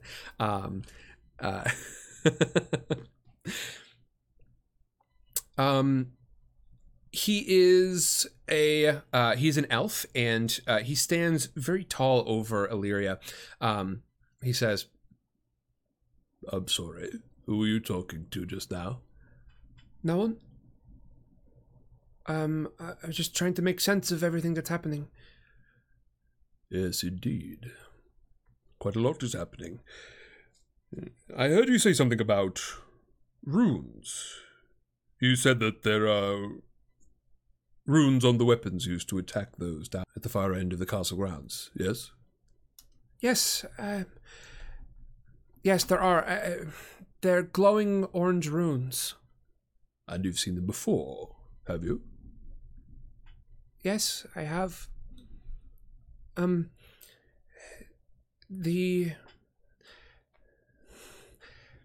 were attacked in Dungreet. Oh. I'm very sorry to hear that. But these runes, you saw them once more. Did you tell anyone about them? No, I didn't think it was important. That's Good. I think it would be best if you didn't say anything about this to anyone. Anyone at all. And this elf pulls out a long knife. And this knife is covered in runes. Illyria's eyes go wide as this elf suddenly stabs forward. Igor, you are currently hidden behind one of these pillars covered in foliage as this elf lunges toward Illyria. I have got a strong hit. I'm going to take +2 momentum here. Illyria is able to duck off just to the side just in time, and this knife pierces through this sort of like loose tunic that Illyria wears. This elf catches it and it stabs into the wall, and Illyria is caught but not injured. Meanwhile, at this exact same moment, we hear a shout, an incantation, and we hear a sudden flap of fabric as from off of the balcony up above, wearing her signature half cape, comes the Beak Brana. Igor, this is your professor. Professor Brana leaps off of the balcony, does a sort of swirl in midair with this half cape, and it causes her to come down lightly on her feet. She has got dark brown skin and a grimace on her face as she advances toward this assassin who appears to be here in the castle. As she rushes forward, she says, "Professor Ertrick, got you at last." And swishes her cape up in front of her. It creates this shield that passes in front of not only her, but also in front of Illyria. And she is going to enter the fray as well. Meanwhile, Igor, I'm going to roll for you to enter the fray because it seems like a good time to do so. Illyria is still caught by this blade, but the blade is now separated from this elf's hands. This elf that Professor Brana has just referred to as Professor Ertrick. Professor Ertrick, with his ponytail and his long buttoned-up coat, he leaps back and starts to circle around, starting to sort of swirl his hands together in what you understand is probably the somatic component of some spell. Igor, you've got this barrier up in front of you. No one except Illyria knows you're here yet. And you move around as Professor Ertrick is distracted by everything going on with this shield and with this murderous look in his eye. You lunge forward out of one of these bundles of foliage, and you catch him across the face. You just sort of rake your ghastly hands across him, and you leave no mark, and yet he pulls back and screams with his hand on his chin, like, just sort of stretching it, trying to regain feeling there, because he appears to have just gone like numb and his jaw is slack in front of him.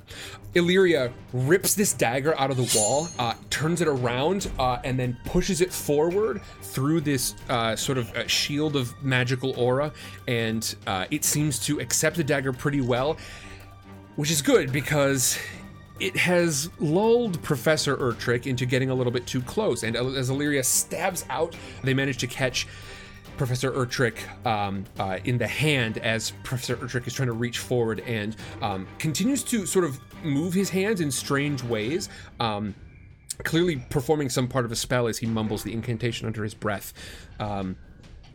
Professor Brana, she is going to swish her half cape once more, and from inside her cloak, she draws a dirk, a long dagger. It is not marked by runes of any kind. It seems to be a plain dagger, except it's got some very silvery filigree inside it.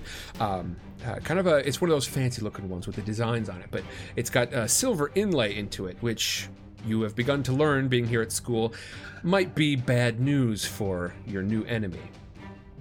Been hunting you for quite some time, and now you've finally showed your hand. This is the last day that you will teach at the castle, and this will be your last day alive. She lunges forward at Professor Ertrick, and he goes, Yes. A bit of spy versus spy always was interesting. I knew House Dahlia had someone embedded here. Never thought it would be you. Thought it would be one of the talented ones. and he lunges forward with hands that suddenly grow these icy claws. And he catches her as well. Igor, you have launched forward and made your attack, but it has left you slightly vulnerable. As Illyria lunges forward, you were unknown to Professor Brana when she came into the room, and as such, as y'all fight through this greenhouse full of stone pillars, this massive room the size of a gymnasium, essentially, Professor Brana did not know to put the shield around you, and so you are left vulnerable as Professor Ertrick, with fire in his eyes, lurches forward with these icy claws on his hands now. He catches you in the side, and you suddenly find it hard to breathe. You manage to swipe back as well, and you catch him in the jaw a little bit. He sort of like continues to feel at his loose jaw with his icy clawed fingers, but he advances nonetheless, and you also are going to take some harm here. You are now at 2 out of 5 health, Igor. I tell you what, I'm going to call this very unlikely. I'm going to call it almost, I'm going to call this a small chance. On a 91 or higher, Illyria is going to be able to call upon some of their Lycan abilities to help out with this. Will it work? I don't know. Holy crap! Right? Yeah, I did it. Ooh, yeah, baby. Okay, fantastic. I just did a flat out odds roll with the least likely odds that I could, a 1 in 10 chance, and it appears I have done so.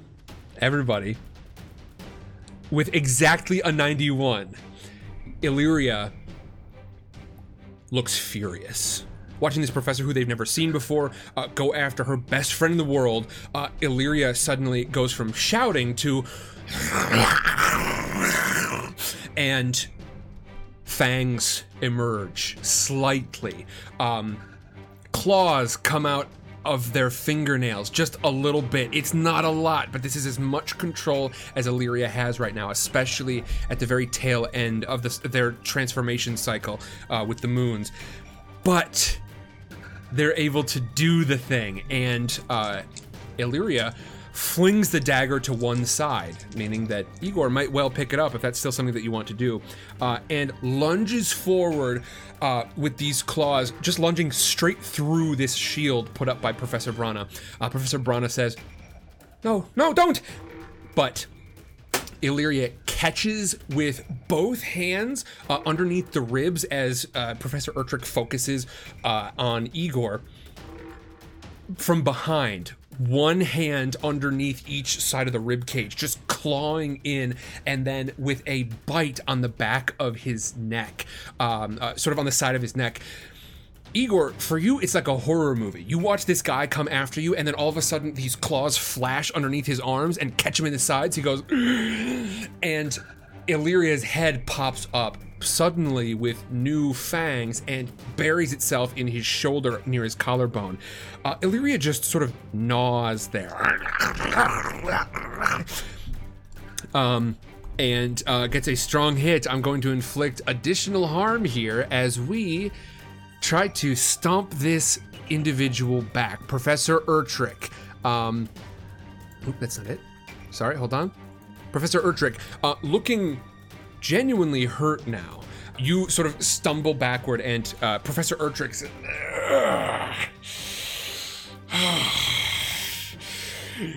if you think I'm going to walk out of here with your filthy blood running through me, there's not a chance. And he reaches back and tries to rip Illyria off his back, but Illyria dodges backward, keeps their claws lodged inside his ribcage, removes their head, and just dodges back and forth. Meanwhile, Brana is going to attack from behind. Professor Brana is able to get in a hit on Professor Urtrick, but Urtrick, meanwhile, swings around behind, trying to catch Illyria, but manages to catch Professor Brana as she lunges forward, trying to help Illyria, but just ending up in the line of fire here. Igor, you reach forward and you stab with this. It does not seem to do anything especially unique to this person, this elf, Professor Urtrick. And meanwhile, Professor Urtrick is able to reach forward, and although he is hauling Illyria around on his back, he does manage to hook you with his ice claws. He's got one of his ice-clawed hands around your wrist where you wield this knife. So you deal damage and at the same time have damage dealt against you. And you do not have initiative. This is not what you do. You are not like a knockdown, drag-out fighter like Illyria is. Illyria is once more going to try and just drag their claws backward, just across these ribs, hoping to just cause this professor enough pain that Professor Urtrick will stop what he's doing. Illyria curls their feet up underneath them, rolling into an almost cannonball position on Professor Urtrick's back, while still maintaining this claw on the underside of his ribs, uses those to pull backward and just dig these claws along Professor Urtrick's sides. Professor Urtrick screams up at the ceiling. And the two of us fall backward on the ground. Professor Brana rushes forward, waving this cape over top of him in case he tries to attack once again. Igor, you jump up with this knife poised to attack once more. You look down, and there's Illyria, just gnawing on his collarbone for a moment before they remember themselves and try to push him off of themselves, but he's heavy. It takes the three of you to fully push Professor Urtrick off of Illyria, and he falls unmoving.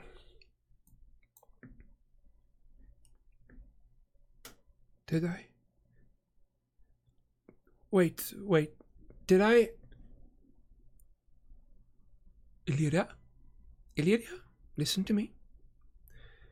You have done well. You're presented with an impossible choice. And I want to show you something. Professor Brana walks to Igor and takes the knife, holds it up and says, there are very few that have the capacity to build something like this. These runes, this is a very old practice. It seems to have come back within certain circles, and one of these circles is the Luca Brusca. I have known for quite some time that there is a spy here in the castle. A spy of Luca Brusca's.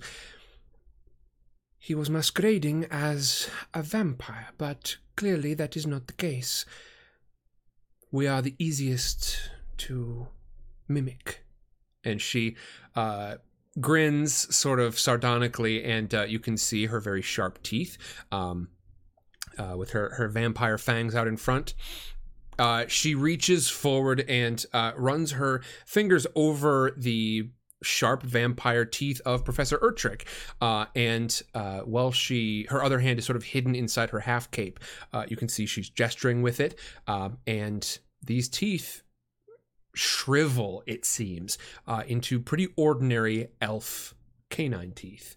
Professor Urtrick was able to infiltrate this school as a professor in the Advanced Studies Wing. He is a professor of imbued magic, of enchantments. I have never seen something like this before. Not in his office, nowhere. I had no knowledge that he possessed weapons similar to those that you encountered in the forest. Illyria is still on the ground. The wolf fangs, the wolf claws are slowly receding back into them, returning their form back to normal. The hair that was all stood up on the back of their neck and starting to sort of grow in greater thickness on the back of their arms and everything starts to recede once more back to normal. Igor wants to look at the body here, and Professor Brana stops you. Listen to me, Igor. You think for a moment, Igor, about what Professor Ertrich said about a House Dahlia spy inside the school. Spy versus spy. You look into Professor Brana's eyes, and you know that Professor Brana is not simply a teacher here. Professor Brana has an additional loyalty outside of the school to House Dahlia. She catches your wrist as you go to poke through the pockets of this individual, as you're wont to do. You know, this is definitely part of Igor's background, is just, you know, pick pockets. If there are loose pockets, you pick them. I would like to make a wager with you. A deal. Igor, nobody can know about these affiliations. His must remain hidden until I've got a chance to speak with those higher up than me in House Dahlia. My affiliations to House Dahlia must remain secret as well. In exchange for whatever you may find on Professor Ertrich's person, I am going to have to confiscate anything that would belie his allegiance to Luca Brusca. I need to take it as evidence. However, anything else I will allow you to keep, as long as my secret is kept as well. I will trust you with these two things. I am not a House Dahlia spy. I am simply your professor in introductory magic. That is all I will be. All right? Can you remember this? Can you honor this? Illyria is sort of looking back and forth, hearing about a House Dahlia spy. Igor, you and Illyria talked about the vampire houses very briefly, but you're the only one of the two of us who's been receiving a formal education in the history of Duskin. Illyria doesn't know what any of this means, but you do. You know that House Dahlia is generally not a violent faction, but one that is very well connected. And overall, one of the ones that is sort of better in general. In fact, House Dahlia was the one who sort of is backing this school overall. Perhaps you see the wisdom in them planting a spy here of theirs so that they can sort of keep up with what is going on in the school. Igor, how do you respond to this? She's offering you a deal. She's going to have to confiscate anything directly linking him to Luca Brusca. That will include this runic dagger. However, she will let you keep anything else as long as you keep her secret. And you don't say that she's a House Dahlia spy to anybody. Igor looks Professor Brana straight in the eye and says, Right. I agree. However, we need to know more about the runes. About the runes? What interest do you have in the runes? She looks at you kind of suspiciously here, and Igor says, I can make this deal with you. I need to know about the runes. Illyria pipes up. Igor has had some experience at the receiving end of those runes, as have I. We were attacked in Dongreet. Have you got any way that I could defend myself? Do ghosts wear armor? Anything like that? She smiles and says, Ghosts have got a particularly hard time with armor. Unless it was something that you wore often in life, it is not something that will manifest here in your ghastly form, and to actually wear it, it will be terribly difficult. She puts a hand on your shoulder, and she does this brief little flick of her wrist as she does so. And when her hand falls on your shoulder, it doesn't feel that uncomfortably warm feeling of sort of like sharing bodily space with someone else. It's a genuinely sort of warm feeling. And she says, But there are things that you can do. You continue studies with Professor Eliza and Terua, and as a ghost, you will have a much greater capacity to defend yourself. These, however, are something different. And she holds the dagger in front of her. This room has gone very quiet. The Barbican here is a large room. It's about the size of like an indoor single court gymnasium.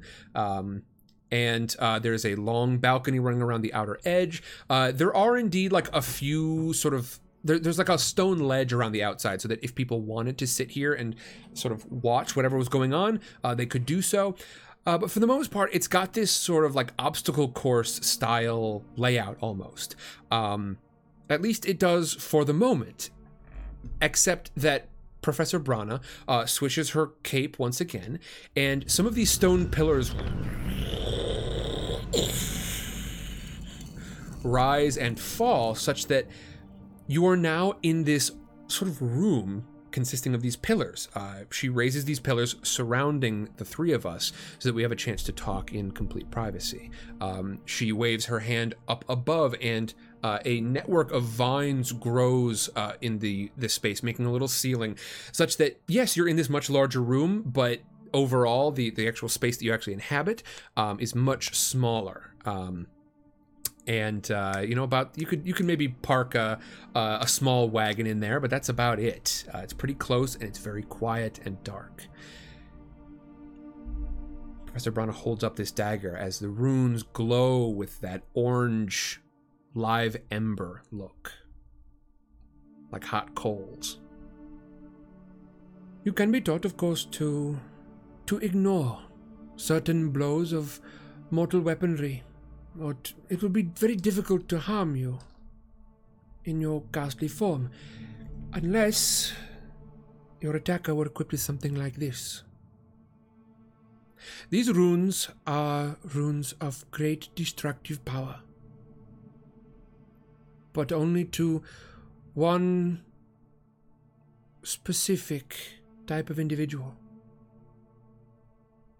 She passes her cape over this dagger, and from within it glows brighter and brighter until the light becomes not so much yellow but white, and this white light fills this space until it looks like it's fully sunlight out here.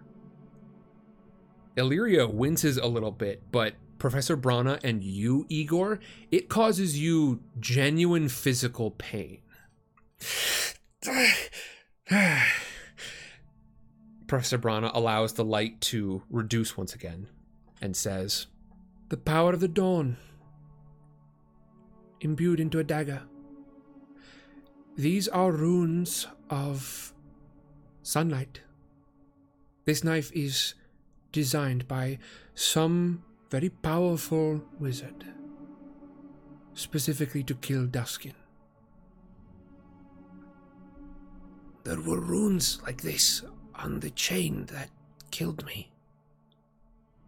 And yet, at the time, you were not a ghost, certainly. You were not known to be a lichen or a vampire, yes? Right." Illyria has just sort of been listening quietly and says, "No, I'm sure he wasn't. He wasn't a ghost, wasn't a vampire, wasn't a lichen. Why would they have used these Duskin-killing weapons to kill someone who isn't Duskin? I do not know. But we are going to have to find out." She looks down at the floor. Abbess Luca Brusca, spy and assassin, she stoops over, holds onto the dagger, and pokes through his cloak. His buttoned up coat here. She unbuttons the buttons, throws it open, checks the interior pockets. Looking around, she even starts to rip open a little bit of the lining of the jacket to check for hidden pockets and everything. She holds up the knife and says, "This is the only bit of evidence to connect Professor Erdrich to the Luca Brusca. Whatever else is on his person, it is fair game for you, as per our agreement. I shall take this, and I shall have to scour his office for anything else that might indicate his affiliations." What about the person who carved these runes? Professor Brana leans back against the wall, and it's hot in here. Her brow is sweating with all the exertion of the last 10 minutes, and she looks closely at the runes themselves. She squints as they appear to sort of burn her eyes, and says, "As a vampire, it is particularly difficult for me to examine these. I may need your help. As a ghost, it will be uncomfortable for you, but it will not be quite as painful." And she actually hands you the dagger and says, "I'm going to need to get that back. The rune carver, although until I understand the actual forms that they used, I can tell you only this so far. This is someone who comes from an ancient tradition.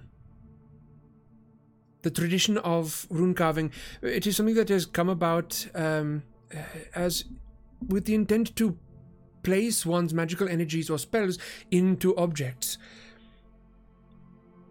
There was a time when wands were handled this way, although wands are something different now. It has been rendered nearly obsolete by artifice, and so it is very rare. There are still some practitioners, though, and the ones that I know are either mad wizards deep in the frontier, or, much more often, they're from the towers.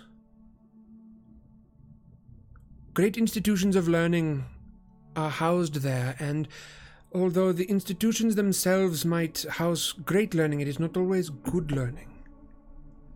It is possible that someone with access to a university in the towers was able to distribute these weapons, or at the very least to learn how to create them and pass on that information to others. Either that or powerful groups of wizards that don't share their information, don't share their learning, perhaps not an academy or college of any type, simply a cabal of wizards. But I can virtually guarantee you this dagger was created there. I say it with utmost confidence. Why would someone kill me with runes meant for a lichen when I wasn't a lichen? Illyria holds on to every word of this. Perhaps we can discuss this at greater length later. All I can tell you for the moment is it is possible that there are those inside Luca Brusca that are not sufficiently well trained to understand what their weapons are meant for. I've studied them and they seem to be a very ragtag group. It is also possible that one of their weapons was picked up without their knowledge. Someone else may have done this. But I can tell you that this was not done with the intent of creating Duskin, although it may well have done so. I can tell you that this weapon that attacked you, it was not used for its intended purpose. You got caught in something. Whether or not they knew what part you would play in all this, I don't know. Are you saying I was an accident? She grins a little bit, and you can see her vampire fangs poking out from underneath her lip. You would be surprised to know how many of us find ourselves the victims of accidents. Illyria, yourself, even me. Lycan, vampire, ghost. Not a one of us was chosen for what we became. We were in the wrong place at the wrong time. I'm sure that must be it. Igor says, Is there any way to keep this dagger, now that you know my story? I'm afraid not. You and I have got a deal, Igor. I'm going to take anything identifying him as Luca Brusca until we have got time to coordinate with House Dahlia, with my handlers. After that point, then the larger school may know. I will inform the headmistress, and we'll be able to do something about it. But until then, all evidence must come with me. at this point, we are going to forge a bond with Professor Brana. Igor, Professor Brana looks you in the eye and takes the dagger and moves it underneath her half cape, at which point it simply disappears. Her hand comes back totally empty, and looking you in the eye says, "We've got a deal. We're going to keep that deal, Igor." Illyria hops up and tries to sort of get between Igor and Professor Brana and says, "Please, Igor is weak enough as it is. You saw what Professor Ertrick did to him." Professor Brana narrows her eyes and, looking down at the two of us, says, "I'm going to be watching the two of you very carefully. Your silence is imperative for the continuation of my efforts here and of House Dahlia's as a whole. I shall continue to teach you, Igor, but if I have an inkling that one of you has stepped out of line, things are going to go very poorly for you. Very poorly indeed. You keep this secret until I've got a chance to confer with my higher-ups. After that point, you can relax. Until then, take your loot and get out of here." She lowers this barrier of stone pillars and allows you to poke through this professor's cloak.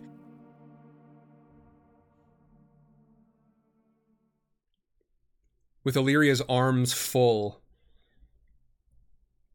they walk back out of the Barbican with Igor at their shoulder.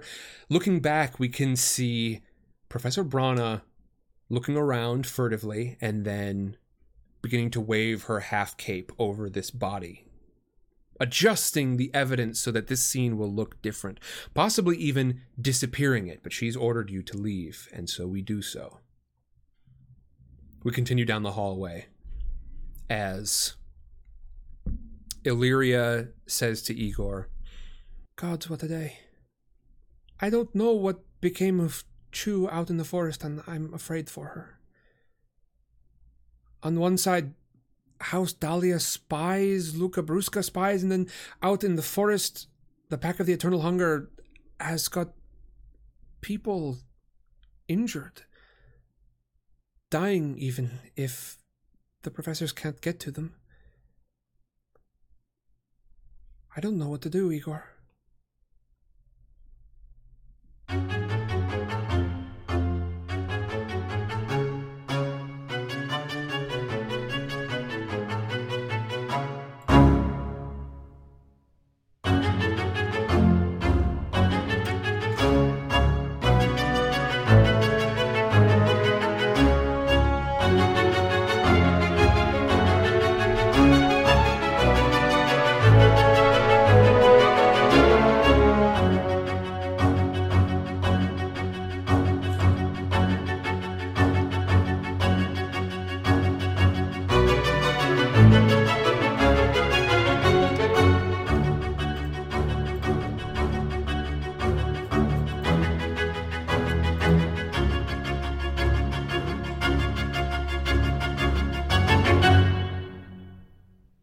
Folks, thank you so very much for joining me. Before you go anywhere, let's talk about our quests. As I mentioned before, go ahead and use the links command if you wish to jump in and learn more about the Sidecar Stories family of products.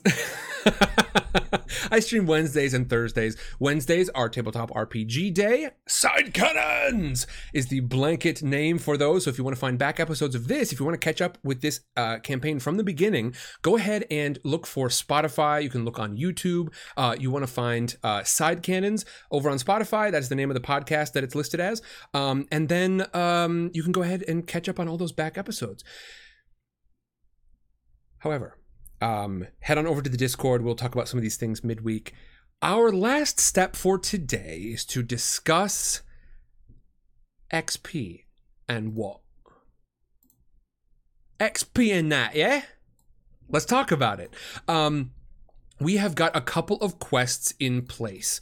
And in order to complete them, we're going to have to make some progress here. So let me see. A weak hit, do it. Or swear an iron vow and mark the bond. Okay, so Illyria is going to, I think, make a new vow here to keep, because I think Illyria sees some value in like having a connect like a spy, you know? Introductory magic, but advanced spycraft. Hey, Morbid, thank you very, very much. And Dartfrog, I want to say, I saw your message. We were in the middle of some stuff, so I apologize for not getting to it earlier, but Dartfrog says, hey, just stopped in to show my appreciation for Sidecar Sam and all you've done. I've listened to you while at work, stocking the shelves and the night shift. It's amazing to have my favorite character keep me company, such as Ron, Harry, and Katniss. I am more than appreciative. Thanks a million, Sam. Thank you. Hey, Dartfrog, you are very, very welcome. I am really glad I was able to keep you company because I've had others keep me company before, and I am honored and thankful that you invited me in and allowed me to keep you company as well. You know, the Adventure Zone, Dimension 20. I've had people keep me company, and I'm really appreciative that you have allowed me to keep you company. Fantastic. Memnite says, so late. Yeah, you're catching us right here at the wrap up. Which Memnite, you tend to be fairly good at that timing. All right, let's talk about our quests. First of all, you can put the quests command into chat at any point. Remember that the study the history of Duskin, you actually were able to cross that one off the list. So I need to remove that one from the command. I will do that in a bit, but let's talk about Illyria's first. Actually, you know what? We're going to talk about Igor's first so that y'all have a chance to put some responses into chat. Two things that I would like to discuss with y'all. First of all, you probably aren't in a great position to end any of these on good terms. However, two questions. First, do you want to write any new quests? All right, so based on like some of the things that you experienced today, based on your experience with the back catalog of this campaign, the previous episodes, is there anything here where you're like, I want to pursue this as a quest? If you've got anything in that form, please let me know as I'm reading through these and as I'm reading through mine, and we can talk about turning that into a quest for you. Secondly, there is one on here that you've considered doing this before, and it's possible that you might want to. Whether now or later, I don't know, but you can give up on quests. You have to do something called forsake your vow, and you're going to suffer minus spirit equal to the rank of your quest. And I will warn you, that will knock your spirit down to 0 because you have not had a lot of chance to rest up. I will say that unless you decide to get involved with what's happening down at Gambler's Fall or something like that, we'll say that we will assume by default that you are going to try and take a rest before the next session because you're going to have the opportunity to do so. Basically, Igor, I'm going to assume that you're not going to get involved, and I'm going to assume that you're going to take that rest and use some of this downtime to try and regain your health and spirit, and also maybe identify some of these objects and items that you pulled off this body. Dartfrog says, can you forgive your own death and absolve? Possibly, yeah, you could. Numb God says examining the newfound items. Can we do that to know better about it, or is that a passive thing? I think that's okay. Now it's gonna be one of these like fairly easy quests, wherein you're going to like it probably won't take super long, but you also won't get a ton of XP for it. But I think that's a fine vow. Identify the items from Professor. Shoot, started with an E. Urtrick. There we go. Professor Urtrick, the Lucabruska spy. Absolutely. Find the rune carver. Now that's a quest right there. That's and when I say it like that, because like that would be a long-term one. Now I will say, if you wish, we can consider this to be part of your avenging your own death one, which means that you would get to make an advancement on an existing one rather than start a new one.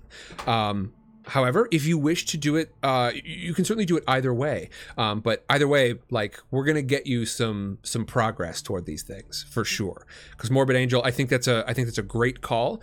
So either we can count this as advancement toward your avenging your own death, because it's clearly tied up into that. Sanders says advance. I think that's the one that makes the most sense to me, probably. But y'all can let me know if you want to do it differently. But yeah, I think so. So let's take a look at your current quests. Let me know if you want to add any to this and if you want to remove any from this. First, identify the items from Professor Urtrick, the Lucabruska spy. I'm going to call this an easy one, 1-star difficulty. Avenge your own death. That's a 4-star difficulty.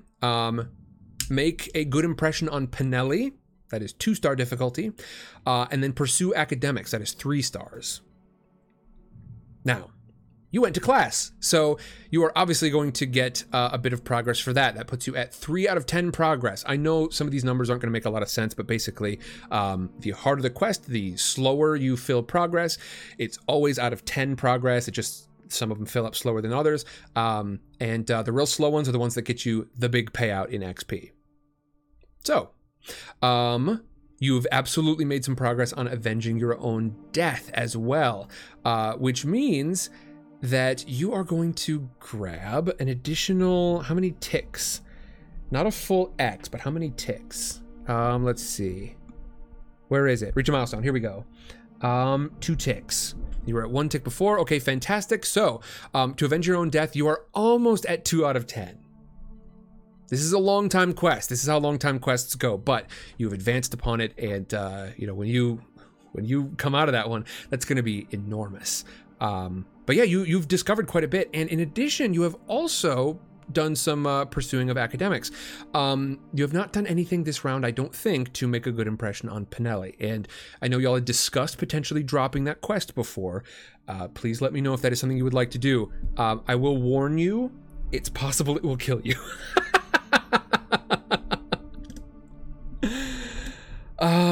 This might not be the time. We'll say that you heal up, and then maybe you want to hold on to that one until later, because basically you're going to have to do something called suffer stress, which means it's going to lower your spirit. Based on the difficulty of that quest, it is going to take your spirit down to 0 and below 0, and you may have to face desolation, which is going to be, I mean, it's only a 10% chance, but it's still like very possible. So maybe you hold on to it for right now. You've already got the open slot available to you. You don't need to worry about it too much. So let me know if y'all have any additional thoughts about that. Right now, I've got you marked down as, so far, to identify the items from Professor Urtrick, no progress out of 10. To avenge your own death, you've got darn near 2 progress out of 10. To make a good impression on Pinelli, 1 progress out of 10. And pursuing academics, you've got 3 progress out of 10. You don't have to fill it all the way up to 10, but my number is like a 7. A 7 can give you a reasonable guarantee that you're going to get some good XP out of it, because ultimately we'll roll against that number. It's complicated if you can't actually see it. It's not a terribly complicated system, but if you can't actually look at how it works, I don't want to like explain it every time how it works. Meanwhile, Illyria's quest, return to Brackwater, ready to settle down. I'm going to go ahead and give myself another tick mark on this, because after this fight, Illyria is definitely feeling overwhelmed. Basically, anytime Illyria, this is a super long-term one, so I take 25%. I take 1/4 of a mark every time I progress on this. 1/4 of a mark. Return to Brackwater, ready to settle down. I am now at 1.5 progress. But basically, anytime something that happens that really like might scare me into going back home, I mark progress. Study under a Lycan mentor. Now, we did not explore this last week, but I'm definitely going to count those studies with Chu as something to that effect. So I'm going to go ahead and mark 1 progress. That gives me 2 out of 10. Discover the truth of the underbrush. I have made no progress there, and frankly, I don't know. I don't know when I'm going to. I'm going to swear an additional vow here to keep Professor Brana's secret safe. And I'm going to actually say to protect Professor Brana's secret. Because I think Illyria is thinking more along the lines of like, okay, if I just keep the secret, that's fine. Me and Professor Brana will go separate ways. However, if I can actually get kind of in tight with Professor Brana, that might be good for us. So I'm going to mark that as an actual vow. I'm going to say that this is honestly, it's a pretty easy one overall. So I'm going to go ahead and call this... No, I'm going to say to protect it. To keep the secret is one thing. To actually protect her secret, like actively, I'm going to call this a 2-star. 2-star difficulty. And then finally, pursue expeditioneering. Nope, still locked out of that program for now. I'm not allowed. Okay, fantastic. And then let's make a couple of rolls here to see about resting up, because I think that's going to be important. King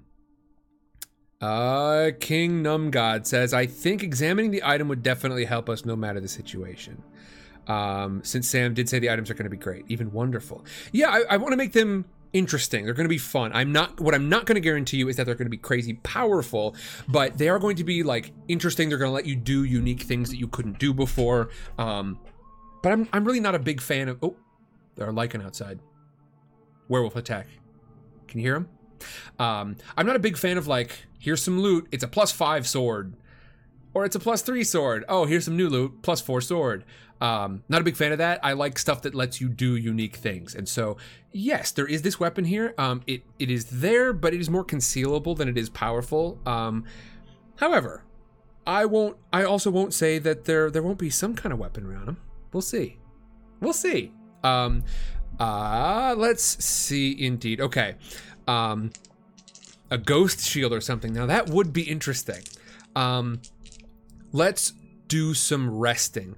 I don't think Illyria is going to rest. I think Illyria is going to stay upright. I'm still at full health. My spirit's at 4. My supply is pretty wretched, but I think Illyria might leave you in the bunk room this time round. Igor, however, like I said, unless you want to sort of get involved with something else, go ahead and let me know. You're currently at 1 health, 1 spirit, 1 supply. All of those are out of 5. So you are like... You're low down. You're not feeling great. I'm going to roll to rest up here. Oh, good. Come on. You can't get a break.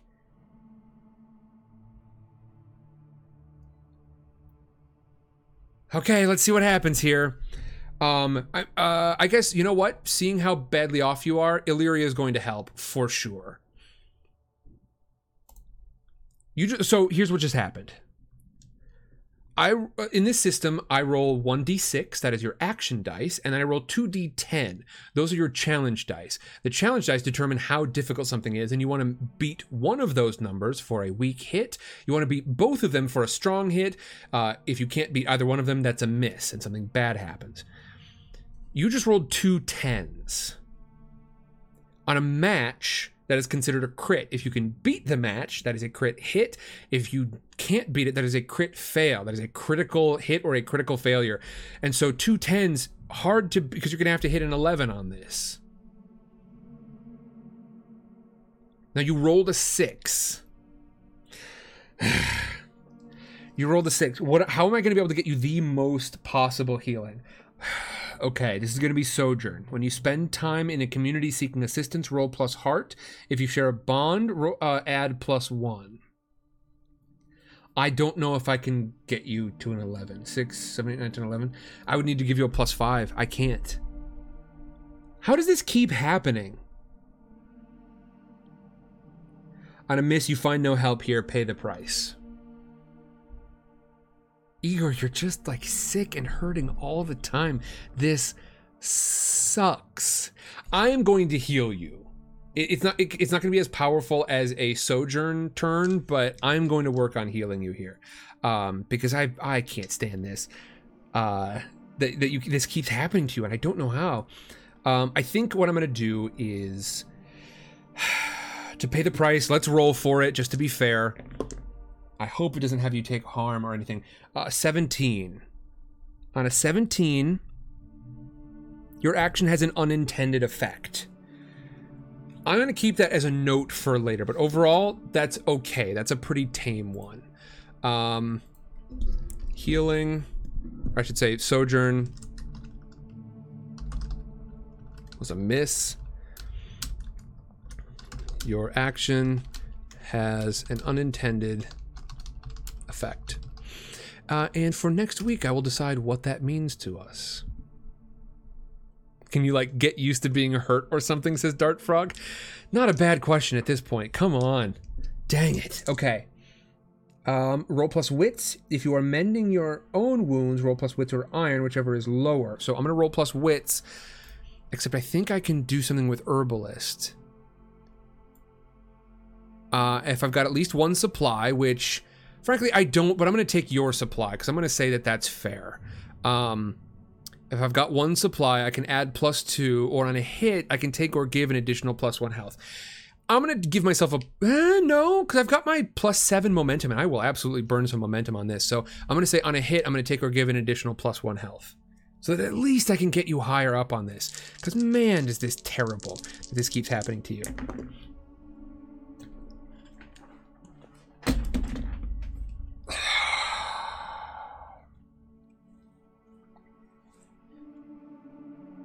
Bro.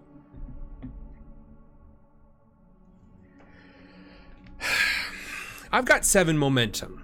7 momentum means, and it says I have to decide before rolling. 7 momentum means that if the challenge dice are 7 or lower, I can delete them. I just rolled an 8 and a 10 against a 1, which means I can't do anything to help you. And I'm going to pay the price. I don't mind paying the price, but I hate that this, like, I can't do anything for you. Nobody can. The dice continue to decide that you just can't be healed, and it's gonna kill you sooner rather than later. I'm mad about it. I'm gonna funnel this into whatever story comes next here. I'm really frustrated by this. I'm gonna have to go peruse this system to see if there's any way to just, like, hey, we've got, like, tons of time to rest. Can we say maybe we just gain a little bit of health? On a full miss.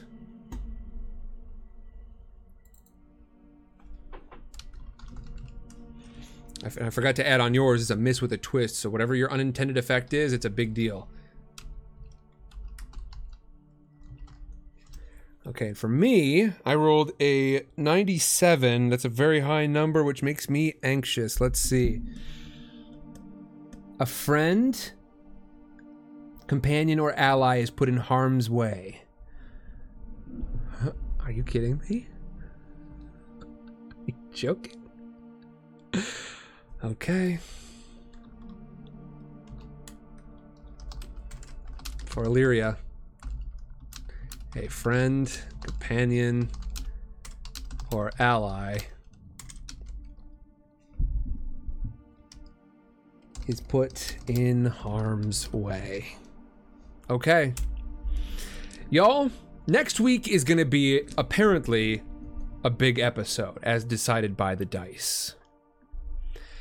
I know the sort of events that may possibly take place next week.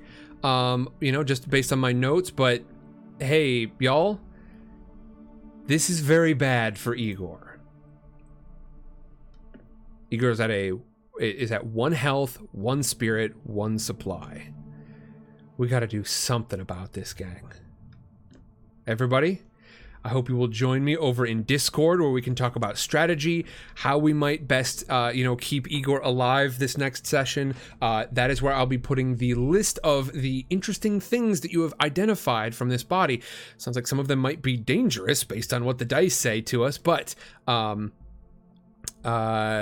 but yeah, last resort, try to get Brana involved. Very possible. Dart Frog says, about to die 3 times. Yes, indeed. King Num says, maybe ask a teacher to heal us. The healing actually killed us. Yeah, so definitely a possibility. But I want to say thank you very much to Morbid Angel and King Num. Thank you for jumping in today. I hope you've enjoyed it. Like I said, go over to Spotify or wherever you get your podcasts and search for Side Cannons, or you can just look for the Sidecar Stories YouTube channel and you'll be able to find these things there.